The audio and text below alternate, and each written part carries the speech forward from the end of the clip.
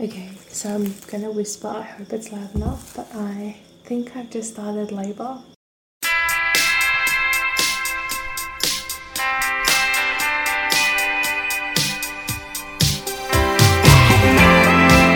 Hi, I'm Lana, a dietitian. And I'm Tara, a journalist. We're mums of little ones, and we're also sisters. New Mums Nutrition is a podcast that helps you optimize your nutrition and thrive in this season of life. So welcome back to the New Mums Nutrition Podcast. I'm your host, Lana Hirth, and today I'm getting a bit personal. I'm going to be sharing my birth story of my second child.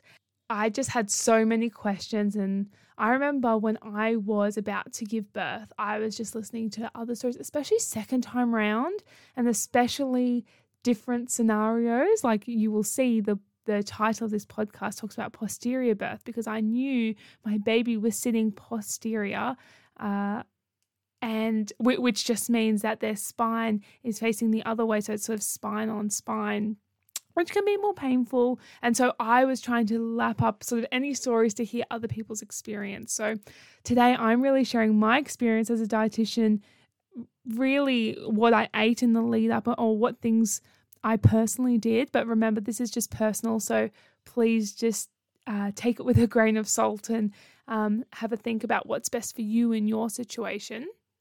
But I just wanted to share my experience because actually I've had a lot of people ask me to share. We shared our first birth stories, myself and Tara. We shared that on the podcast previously, which I'll link those in the show notes. Yeah, I just remember having so many questions race around in my head. Questions like, is it going to be quicker this time round? I've heard it is for other people, but is that going to be the case for me? What if it actually is longer? I know I've been so exhausted this pregnancy, and will that impact my labor like negatively? I feel somehow less prepared, even though I've been through this before. I have things that, I do want to happen or don't want to happen. And in some ways, it was scarier because you know what you're getting yourself into, and you know how much of a roller coaster labor is. And I just really wanted to be prepared. Yeah, let's actually get into the weeks leading up to it. I think I was really in exhaustion mode because remember, I was pregnant with a toddler. My little boy, Apollo, he would have been about almost 3. I still, had a very energetic 2-year-old that I'm chasing around while being heavily pregnant. I thankfully had picked up iron deficiency earlier in my pregnancy, and I advocated for getting an iron infusion. And so that was very helpful for me in my situation. Obviously, for other people listening, please listen to your healthcare providers about what might be right for you. But if you're exhausted during pregnancy, ask to get your iron and vitamin D checked as well. But anyway, I digress. So I was in preparation mode. I knew that my iron stores were sort of getting back up. I was definitely feeling the improvement in energy levels, but I just actually mentally, I felt like I wasn't as prepared because I'd been iron deficient. I was just so exhausted that I couldn't move. Or even if I went for a 20-minute walk, I would need to take a very big nap to recover from that. And so because I was less physically active this pregnancy, I just felt like I was a little bit on the back foot, even in sort of where I wanted to be and where I was in my first pregnancy as well. And I think say this a lot to all the pregnant women that I speak with in my clinic as well, every pregnancy is unique and different. And I had to tell myself that I'm in a completely different circumstance this time round. I think that was actually one of the biggest hurdles, getting into the mental headspace and mindset. So for me, one of the ways that I helped to mentally prepare myself was I actually watched, if you're on Instagram, Core and Floor Restore, and we'll link this in the show notes as well. She has some beautiful resources that she has for free on mindset, for labor, and she does debriefs, and she has a whole host of resources. So please check her out if you haven't already.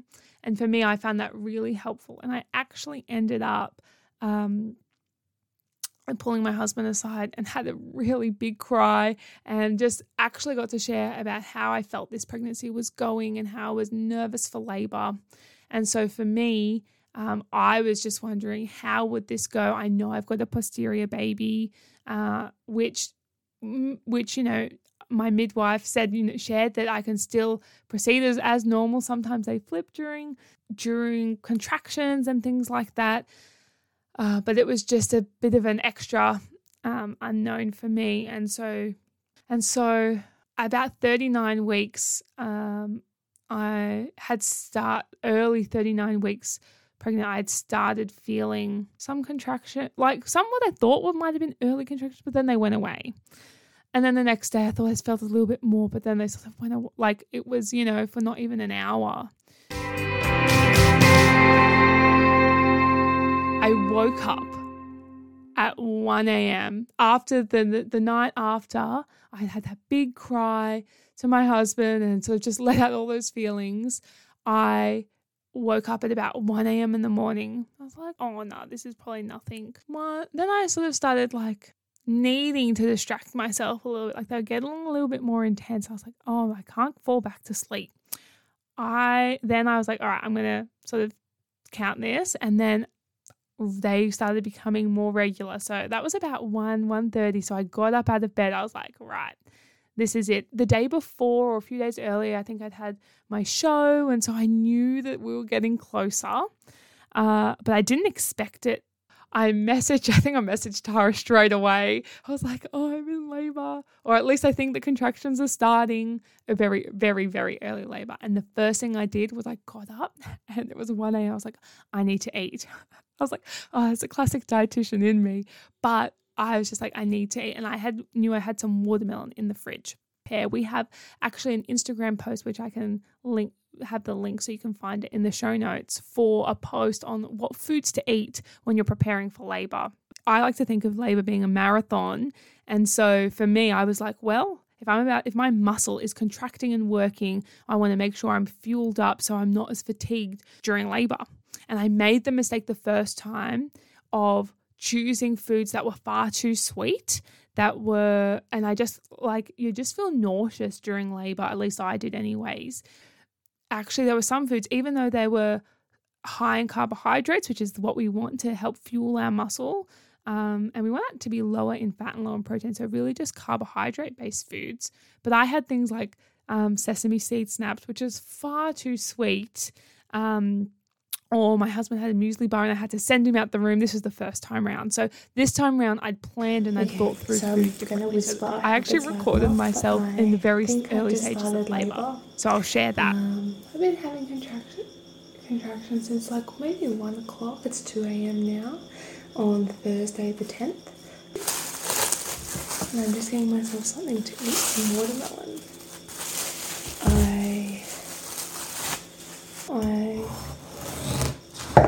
I'm hungry. I have been having since Tuesday, so today's Thursday, since Tuesday we're having Braxton Hicks, and then yesterday my show started just a tiny bit, but I've just been having Braxton Hicks sort of all day, but super inconsistently. I'm probably going to have to stop this video to have a contraction sooner, at least an appointment. But yeah, I'm excited. I'm so thankful to God for our baby, and I was really nervous in the lead up. At the moment, I must be full of hormones. I'm just really thankful and excited. I'm in a good headspace. I'm just ready to meet our little baby. We have no idea what we're going to name a baby. Yeah. I need to get some last bum shots. I need to do that. So I'll do that in between the next contractions because I'm just a bit wired. So yeah, so that's it. It's 2 a.m. Thursday morning. I've got a contraction coming.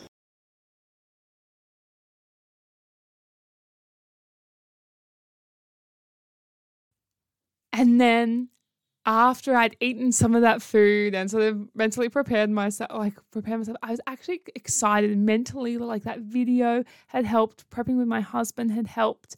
And the first thing I did, was I went and ate that fruit, because my priorities was having enough fluids, being hydrated enough, and having those carbohydrates. And I didn't want anything really heavy in my stomach either. And so for me, one of the complications was this posterior labor. How was it going to go?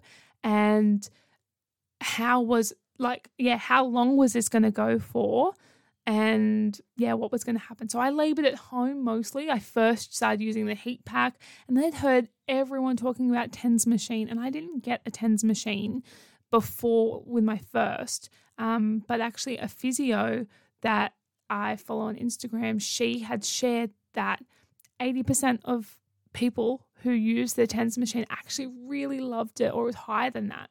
So I was like, you know what? I'm going to give this a go. And can I tell you, it was a lifesaver. If you don't know what a TENS machine is, it sounds like little electrical pulses. You just stick it on your lower back.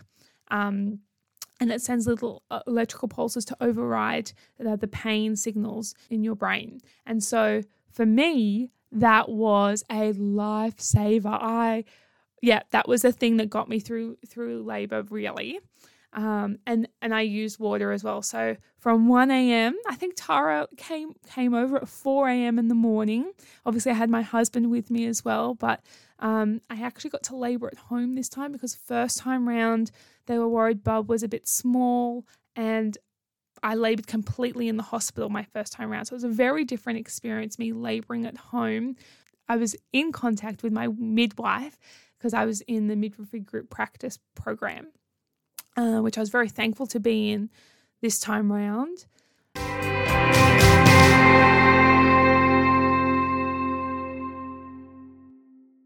For me, I found that actually, that walking around really did speed things up. But at the beginning, I tried to sit a lot between contractions and just rest in hopes of helping baby spin. And for me, I was like, come on, baby, are you going to spin? So that it's less painful for me to give birth. And so long story short, baby did not spin. And contractions were still going. I remember my husband and Tara having lunch in the lounge room, which was completely fine, by the way. Like, I was like, you guys need to eat. My contractions had started from 12 hours ago. The things I was eating, I remember I had watermelon, I'd had raisin toast with no butter on it. I made sure I'd gotten Gatorade, but with sugar, not the diet versions, not the no sugar versions. You want the ones that are actually going to give you sugar, because that's what you need, some fuel. If you're not eating for like a whole day, you want that energy. So for me, I'd had those things and I was just sipping on them throughout the day. But I could see I was like less interested in food later on in the day. So I'm glad I had that so early on. We got to a point where I was more active and the pain was increasing a lot. And so I had to go in the shower, water on my back. It's funny, talking about it just takes you back. I don't even want to get out of the water, but I know that I need to go to the hospital, because if the pain gets any more than this, I just want to I don't want to move out of here to transition to go to the hospital. So I got out because my contractions were like 1 to 2 minutes, maybe like 3 to 5 minutes at this point, or more around that 3-minute mark. And so I decided to, hop out the shower. And I knew once I sat down, every time I sort of sat down and I wasn't active, my contractions slowed down. And so then finally got a park at the hospital, but there was renovations at our hospital, and by this point it's like 3:30 in the afternoon, 4 o'clock in the afternoon, and we'd accidentally parked too far away. And so we actually had a little bit of a walk to where we needed to go, which in hindsight, maybe we would have done things differently, but it was just the way it happened. And so I started walking, and I was having contractions at least every 2 minutes. And then thankfully we got closer. A nurse who had this beautiful nurse who just finished her shift, got a wheelchair for me and said, let's take you in. Like, are you okay? Do you need help? Because I'm standing in the middle of the hospital car park having a major contraction. And thankfully I still had the TENS machine on at this point. Like, it was the thing that was saving me. But then I decided to so I knew if I sat down in the wheelchair, my contractions would space out. But walking, it was like every minute or two. And so I was like, oh my gosh, am I even going to make it to the hospital? What's going to happen? And so then we got into the, it was a good 4 or 5 minutes by the time they wheeled me all the way off to the labour ward. And so we get into the birthing room and everything. At this point, I was exhausted, and my midwife could say I was absolutely exhausted. And I can't even remember. I'd set up fairy light. I had planned for fairy lights and other things, but I can't even remember if that actually ended up happening. And then I think it was really helpful. Actually, one thing that I don't think I've ever shared is that all those tips you see on, Instagram and things like that, I think another account that was really helpful was Birth with Beth. And anyone who knows her, she's so lovely. But even tips about how to relax. And I could tell when I was getting a little bit more tense, and I remembered, okay, I need to relax and, drop my shoulders and things like that. It was just so helpful for me to just get back into the zone. But I just couldn't stand up. I just lied on the bed and had a few contractions just to rest my body, even though I hate contracting lying down. For me, it was just so painful. So all in all, Bub was still posterior. I'm in the hospital now, getting very close. And as soon as we basically got into the hospital, she ran a water bath. What's it called? A bath. She ran a bath, and I had a water birth. Then as soon as I got in the water, the water was so helpful. I had to take off the TENS machine, obviously, but got in the water. And labor sort of really kicked off, and I was in transition, and I knew that this baby was coming. And I definitely was very vocal, I guess is the best way to put it.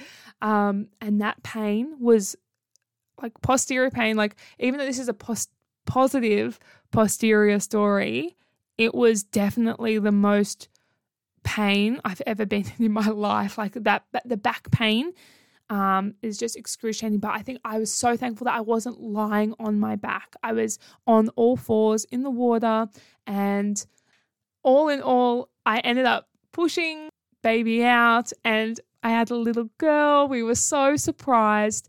And she had if anyone knows, I have sort of blondish or dark blonde hair, and my husband has the same. And so we were surprised to have this full head of black hair baby come out, who was a little girl it was just such a relief. And baby was born about 6 p.m. that day. So I started my first contractions 1 a.m. and then baby was born around 6 p.m. that day.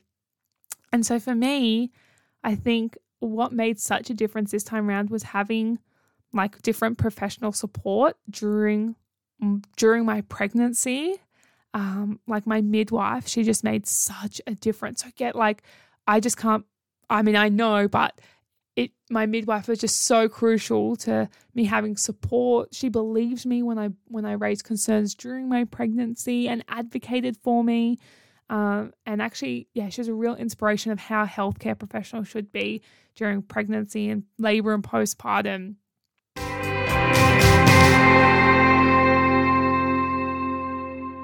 We ended up going home later that night because the midwife was going to follow me up the next, constantly with home visits. And I just wanted to be in the space of my own home. That's a little bit about my story. It was a wild ride with lots of different elements. And second time round, I think for me, I was searching for positive posterior birth stories, ones that ended up well. And I think for me, it was really helpful to hear that actually you can have a posterior birth, and even if baby doesn't spin, it's okay. I think I came to terms with that midway through my labor. I think my midwife had said, yep, she's still posterior. I was like, okay, I'm just going to have to accept that this is the way it's going to be and that I can do it. So we had the birth of our little beautiful girl. We called her Anastasia. That's for me. We might get Tara on to share her birth story, because we had very, very, very different birth stories at the time. For me, COVID was still going around at the time, and there were different hospital restrictions, which Tara definitely faced that much more than I did, although that was still a concern. So I would love to share Tara's birth story as well.